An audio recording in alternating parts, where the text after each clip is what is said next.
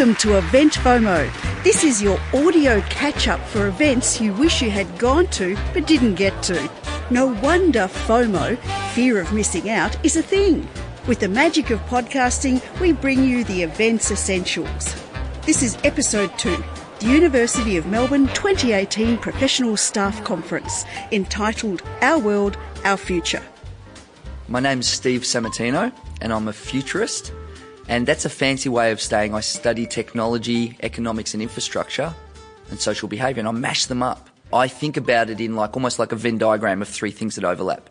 So business models is in one circle, economics is in the other circle, and anthropology is in the other circle. Those things go together and then they form sort of what the future looks like. And so I study those patterns and then I share those patterns with people on media, at conferences, with consulting and keynote speeches, and that's what I do. Steve, you're here at the Professional Staff Conference. What's your opening line? My opening line is that the most important technology over the last 20 years is actually emojis. And the reason is that we're actually going through a transition to a global pictographic language that everyone can read no matter what language you speak. And that's because language and writing is one of our first ever technologies, and it's probably the most important one that we've ever had. And so that human communication nature and the warmth that goes with that and the ability to communicate is the thing that we need to remember. I've started to see books that are just written in emoji, and in some ways it's reminiscent of Egyptian hieroglyphs and pictures, and even the Asian languages that are written in characters are actually pictures made simple. This is extraordinary. Is it changing the office already? Yeah, it is already changing the office. And in fact, that you've picked up on what I'm talking about in the first part of the speech. I'm going to talk about the history of language. I actually speak Mandarin, and so I understand the characters. Here's what's interesting. So to be at an academic level in Mandarin, you need to know 3,000 characters. Right, we've currently got 2,666 emojis, so we're almost there, right? And it's not a throwaway statement. Pictographs and hieroglyphics and Chinese language is based on that. It's far more efficient than the language that we use with an alphabet. And the thing is that it translates across languages. I truly believe that this is part of that transition. The problem with written communication is that unless it's long form in a novel, it's very, very hard to get context. Context is really important, and body language and tone and all of these things get lost in the written word. And so it's almost as though we've invented this technology to overcome that, because the thing that elevates humans isn't just the ability to communicate, it's the emotional context of the communication and what it means. And so if we understand that, then we've got a chance of understanding meaning when we're actually geographically displaced from each other. And increasingly, that's kind of what's happening in the world, because the tools at the moment enable for the first time in history labour and location to be separate. That's never happened before.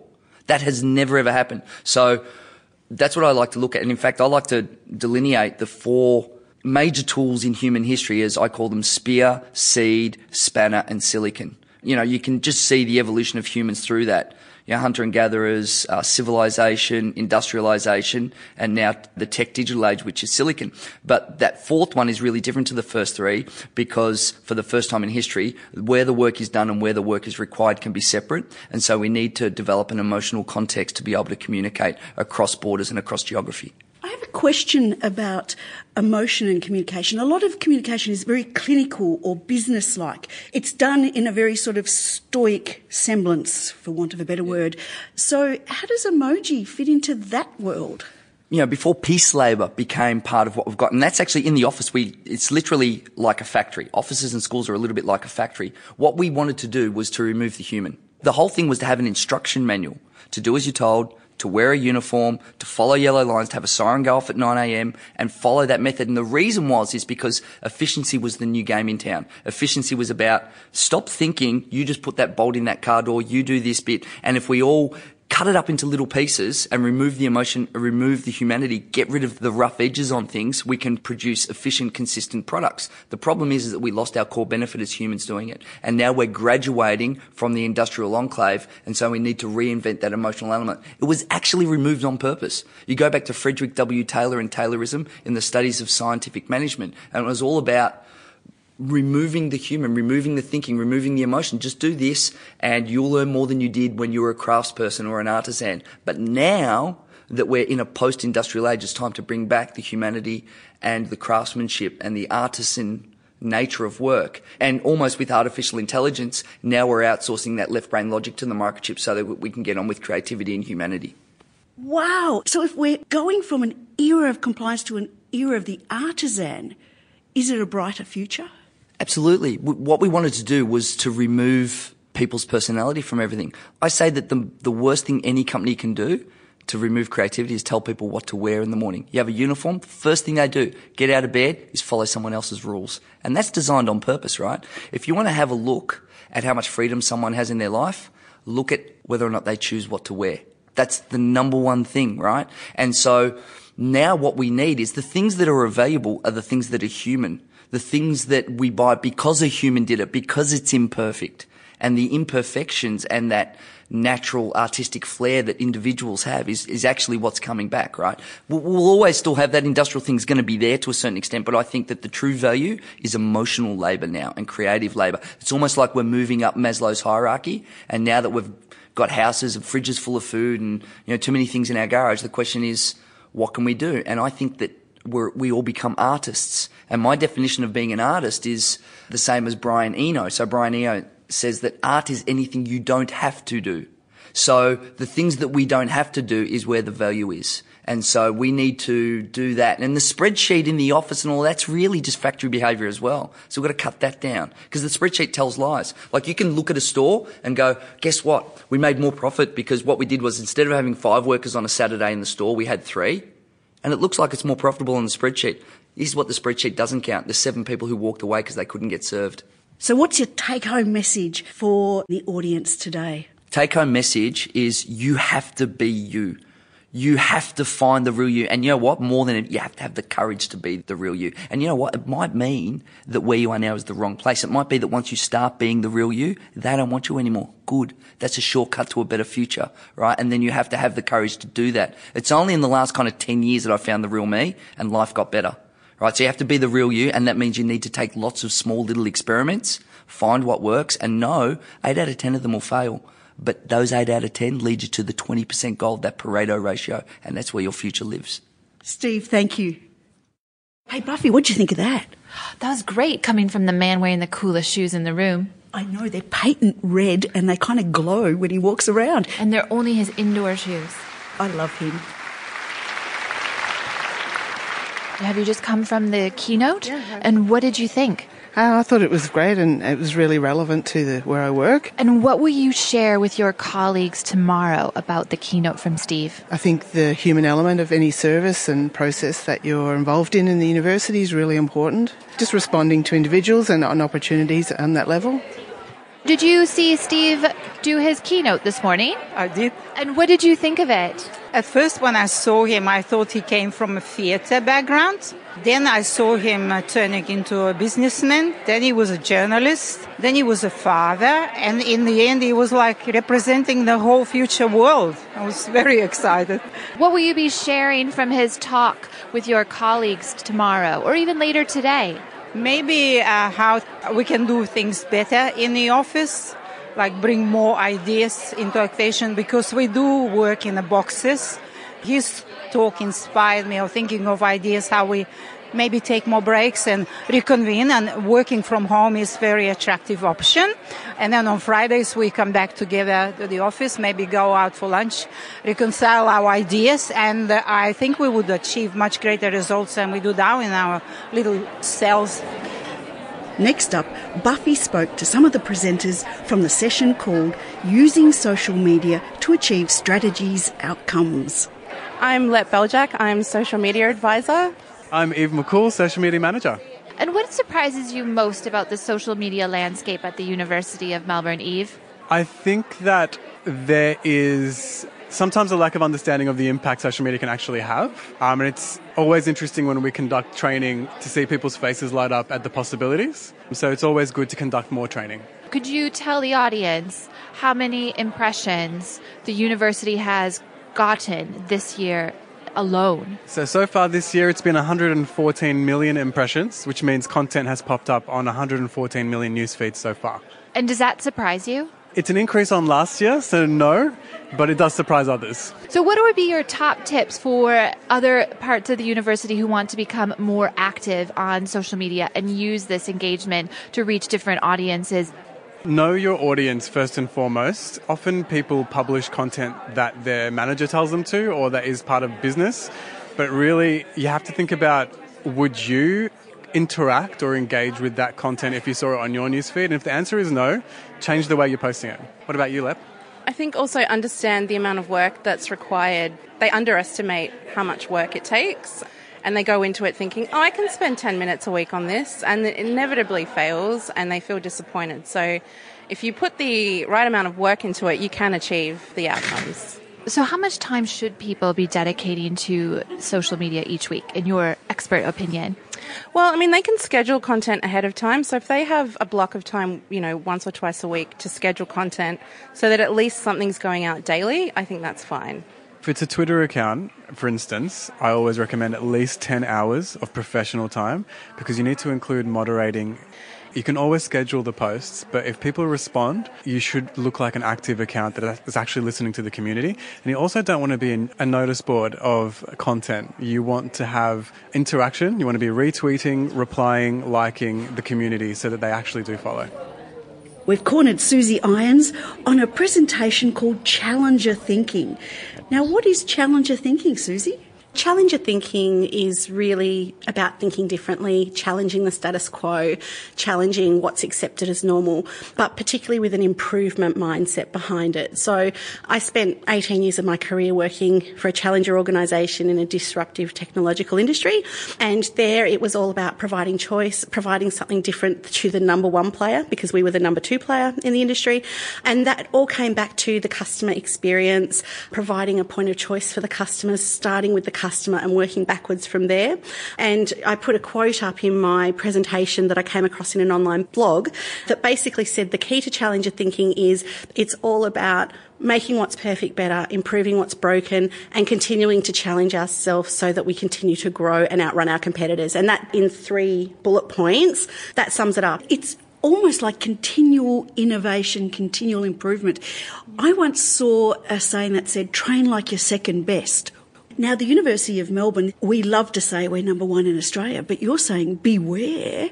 You want to keep that, so you've got to actually challenge yourself. That's the crux of, I think, what I was trying to get across is if we can think like a number two thinks in a number one organisation, if we can harness that, we're unstoppable. No one can catch us if we can think like that, because we're always going to be getting better. We're not going to be resting on our laurels. I mean, think of an Olympian. He doesn't break his world record and then stop training. He's pushing himself against himself. He's just trying to outpace himself. If you get a world record, you're going to want to break that world record that you've set. You're not just going to go, oh, now I can go home, like I've done it all.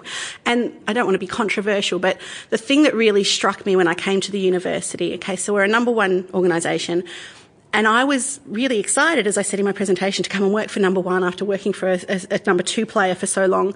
And I got here, and from a corporate perspective, I personally don't think that our processes and how we do things are what I would expect a number one organisation to look like. So we ran those poll everywhere things to get people's feedback in the room, and I think they were pretty damning in a sense that, a few people rated us good on a few things, but most people rated us on average or poor for how easy it is for them to do their job, to provide a good service. We did have better scores on the final question, overall, how satisfied are you with the service that professional staff provide you? But all of those ones about, if a problem happens, I can escalate it quickly and resolve it. We rated ourselves terribly, but if we can get good scores on questions like that, that's what we need to be doing, because that's when we know we're number one. If we're rating ourselves going, yep, we're excellent at this, but even when we're excellent, there's still room to improve. Everything changes and evolves. So no resting on your laurels and making sure you live and breathe the fact that you've got to be responsive to the customer needs. That seemed to be pivotal to your talk. Tell us more about the customer's needs. I don't hear anyone talking about customer at the university. We do talk about students, okay? And students are one of our customers. We do have a student experience survey, but I don't hear anyone talking about customers. Who are our customers? We have so many customers. And that was one of our points is, it's not easy if we haven't really had this conversation before, because first we need to try and define who our customers are. That could be industry partners, some of the things that people called out in the sessions, philanthropic supporters. Actually, the philanthropic supporters, we look after them quite well because we get the value of them, right? But, the research, funding collaborations, members of the public, all these people, all the contractors that we use. For much of my career, I worked in the employee engagement space, and I think we're missing the big picture in terms of the employee engagement. How do we engage our employees and inspire them to do great work? How do we remove the roadblocks and all the frustrations and things that stop them? Because, one of the key drivers of employee engagement is customer focus. As an employee, you know that you've got a strong customer focus and you're doing things because it's all about looking after your customers, whoever your definition of customer is. And the thing we were talking about in that process was the project group that we were working on. We had many customers. Each step we had to consider, we picked a primary customer, but it also had to work for 6 or 7 other stakeholders or customers that also need outputs and needs something from that process. So it's quite complex, but it's not. But if we're always thinking about the customer and we're thinking about how can we make it easier for our employees to be empowered and to deliver good service, then you can't go wrong. I think that's a really important aspect of it. Susie, thanks. Thank you. Which talk did you just come from? Challenger thinking. And what was it about? Just challenging the way you look at things, the way you think about things, not taking things for granted. And what will you take back to the office tomorrow to share with your colleagues? BHAGs. Big, hairy, audacious goals. Big Hags, I think, is a good goal for everyone. I think it is too, and breaking it down and doing little bits at a time and chipping away at it and finding a great solution for a big problem. Well, good luck. Thank you. I'm JC Blumhagen. I am on the advisory board this year because I was last year's chair of the Professional Staff Conference. My paid employment is in student success. I'm the manager of student program development. Give me some reflections from the conference today. What sessions did you go to, and what are some take-home messages for you that you want to share with people who couldn't make it today?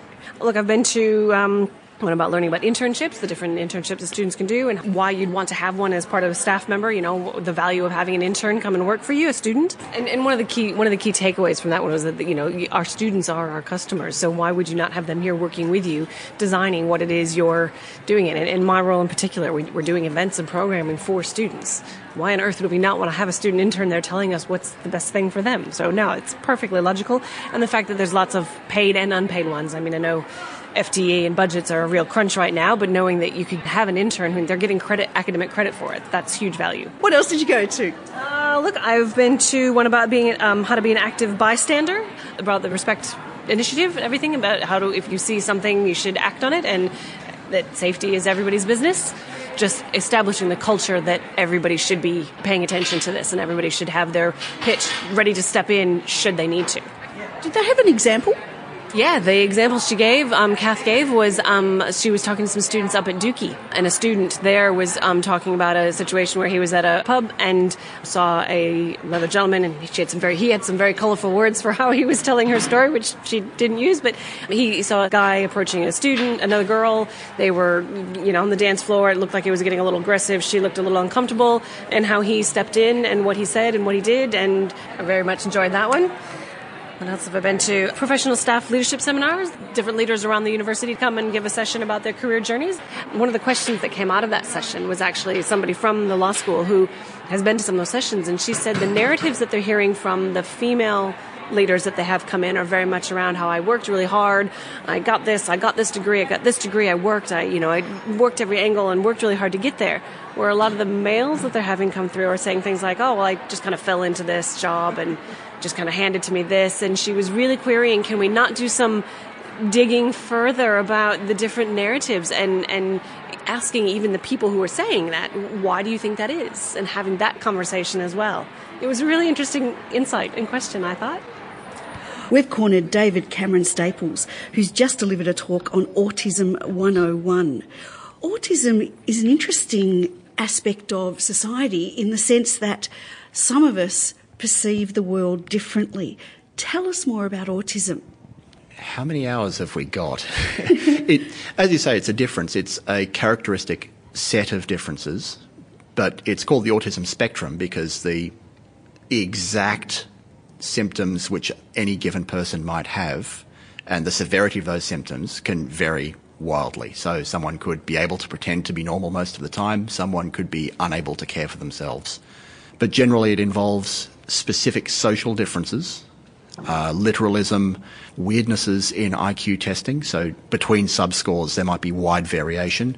You might have difficulty with working memory or with visual information. Because it's a lifelong thing, so it's not brain damage. You can't catch autism in any way whatsoever, although you might get something like autism from brain damage, but that's still brain damage, not autism. Because it's pervasive and lifelong, it has all sorts of other effects. So anxiety, a lot of autists suffer bullying at school, whether we know it, whether we're autistic or not. So a lot of us have that shared experience, and how we react to those experiences differs, of course. What's your reflections on characters like Temperance Brennan in Bones and Sheldon Cooper in The Big Bang and The Good Doctor and these various characters that appear to be on the autism spectrum? It depends on the writer. Bones went for 12 seasons, and there was a wide amount of variation from her being a clueless jerk in some episodes. There was one episode particularly which struck me, that it got me right in the feels, where she was having a fight with her husband, only she didn't realise she was having a fight with her husband. So she was working and he came in and was very short and curt with her, and she responded in kind because that's how she responds to everyone. He said, fine, well, you just keep working, I'll just go home. When her friend comes in later, what happened to him? He said he was going home. I'm presuming that means it's fine. Oh, honey, that doesn't mean it's fine. It means he's upset with you. At which point, Bones, who is herself still upset, breaks down sobbing and says, there's something wrong with me, but I don't know what it is. And that was the moment that made Bones a person for me. Because that's something that most autists have, is this knowledge that we're different, but especially before diagnosis, we don't know what. Which is where diagnosis is helpful, because it gives us a name for the thing to describe how we're different. And with that handle on it, it gives us ways of dealing with it, working around it and finding our strengths. Does it give some autists relief to know they're part of a bigger population of people? I think it does. Because, especially for my generation, when I was a kid, there was no such thing as a diagnosis of Asperger's. I wasn't severely disabled enough to be diagnosed with anything. Now that it exists, and I have been, and there are people who actually understand me, and when I talk to them, it's communicating on a completely different level, because there's no both of us talking through masks. We're actually taking the masks off and communicating directly, and we know that there's much less miscommunication going on. So knowing that there are other people out there like myself has helped. Just knowing that we're out there.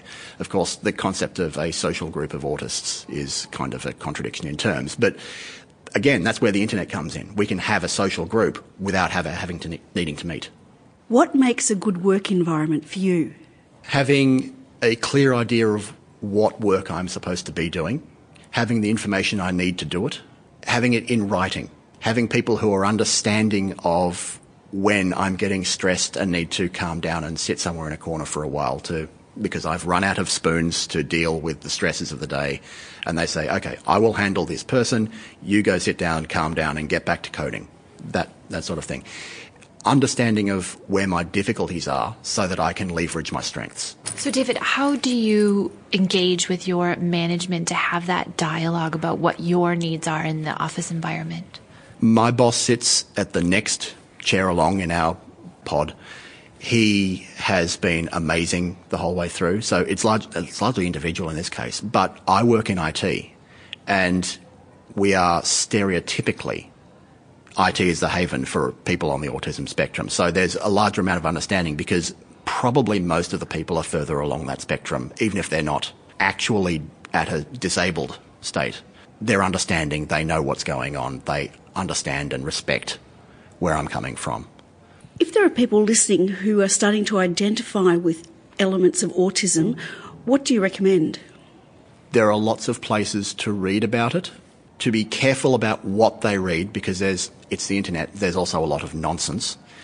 It is possible to contact groups like Amaze in Victoria to get more information, but it's sometimes difficult because they don't seem to really understand the autistic population. They're more talking towards the parents of autists and therapists and people who are interested with it, not to us specifically, so it's a bit difficult. There are groups around to do it, but it can be tricky, especially for an adult who doesn't have a diagnosis, to get to the point of having a diagnosis. So one of the things I was saying at the very end of my talk was that we're trying to build a website for information on autism, specifically how it deals with the university, and try and put into that as much information as we can about where people can get specific help, where people can get general help, where people can go to get a diagnosis, what's involved in that sort of process, and what to look for if you think maybe autism explains some things.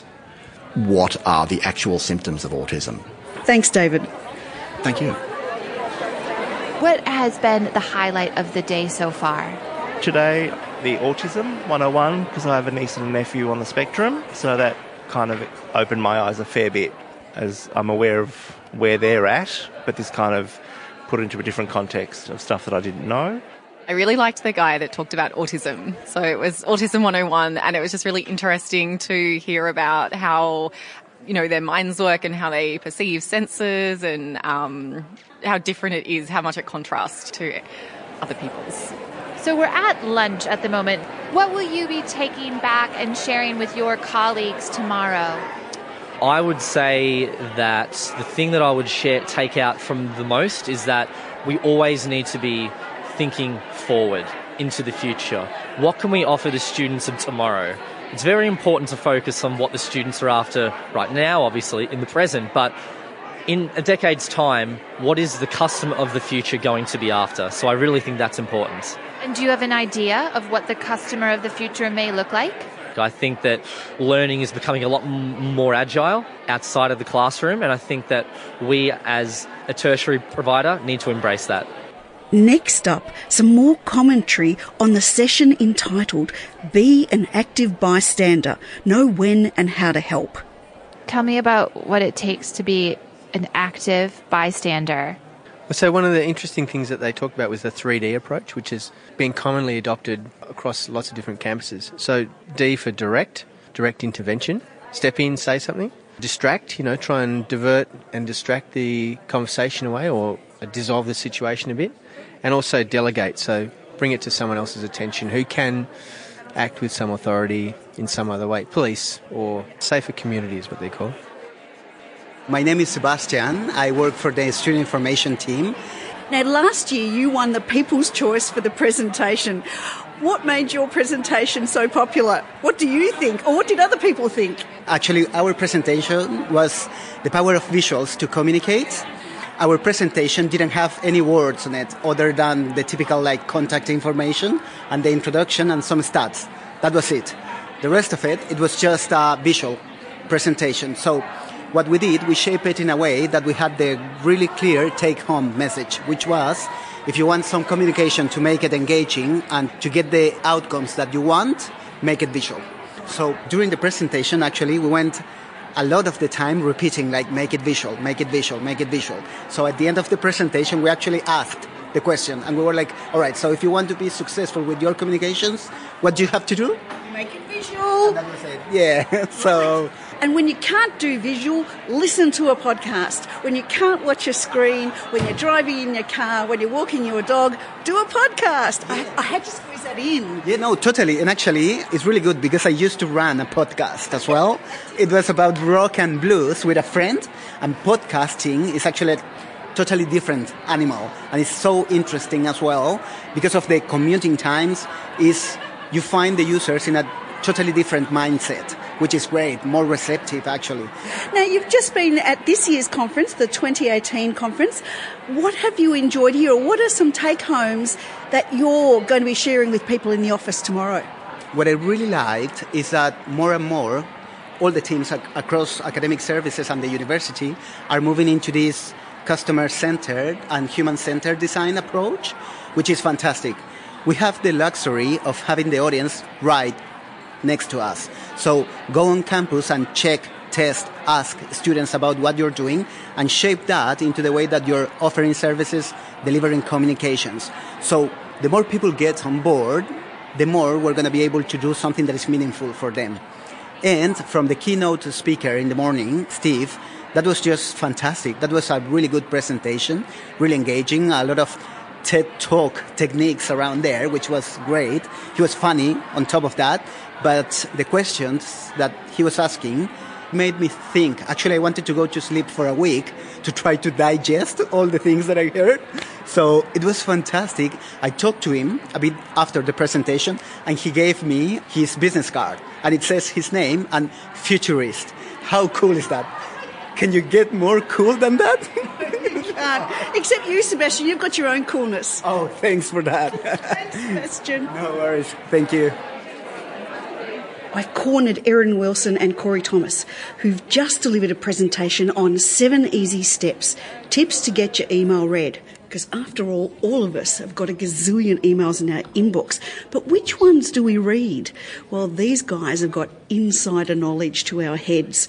Okay, Erin, okay, Corey, what makes an effective email? Thanks, Andy. So we actually have a golden rule, and that golden rule is consider your audience. Don't send an email, don't write an email until you've actually found out who your audience is and what are their needs, what are their drivers, and what do they need from you so that you can get what you need from them. Corey, what's the next thing I need to think about? I think planning is key. Thinking about what you need to say and when is best to say those things. So plan out what you need to say and time it over a period of time. If you have a project that you're leading, don't bombard your team with all of this information at once. Just say the things that you need to say when they're most important to your team, and you'll find that you'll get better cut through. Corey, do you always read Erin's emails? Always. I make sure I do. Erin, do you read Corey's emails? I read Corey's emails as soon as they arrive in my inbox. Absolutely. Thank you. Is this your first professional staff conference? Yes, it is. And what has been the highlight of the day so far? I really enjoyed the session I was just in on translating strategy into results. That was looking at how some work has been done within the Faculty of Fine Arts and Music, putting together a fantastic 9-box grid structure about turning, strategy into results.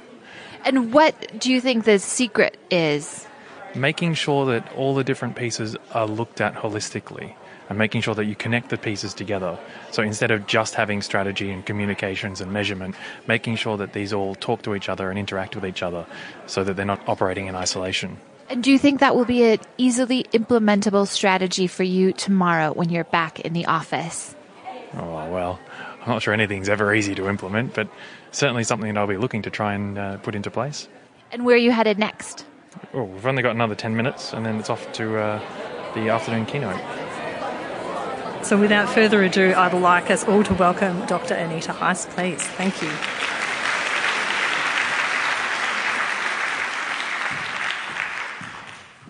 Iridumarang, Yuandu Yanada Heiss, Baladu Aradri Geelong, Arambajibu, Brunglibu, Megandi, Bala Williams, Nadu Murnwe Gigi, Garaja, Yagara Geelong, Yindamaradu, Warandrigu, Kulangu, Maingu.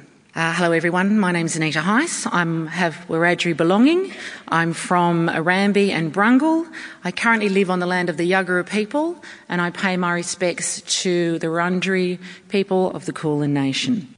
Here's an interview with Anita before she delivered the afternoon keynote address.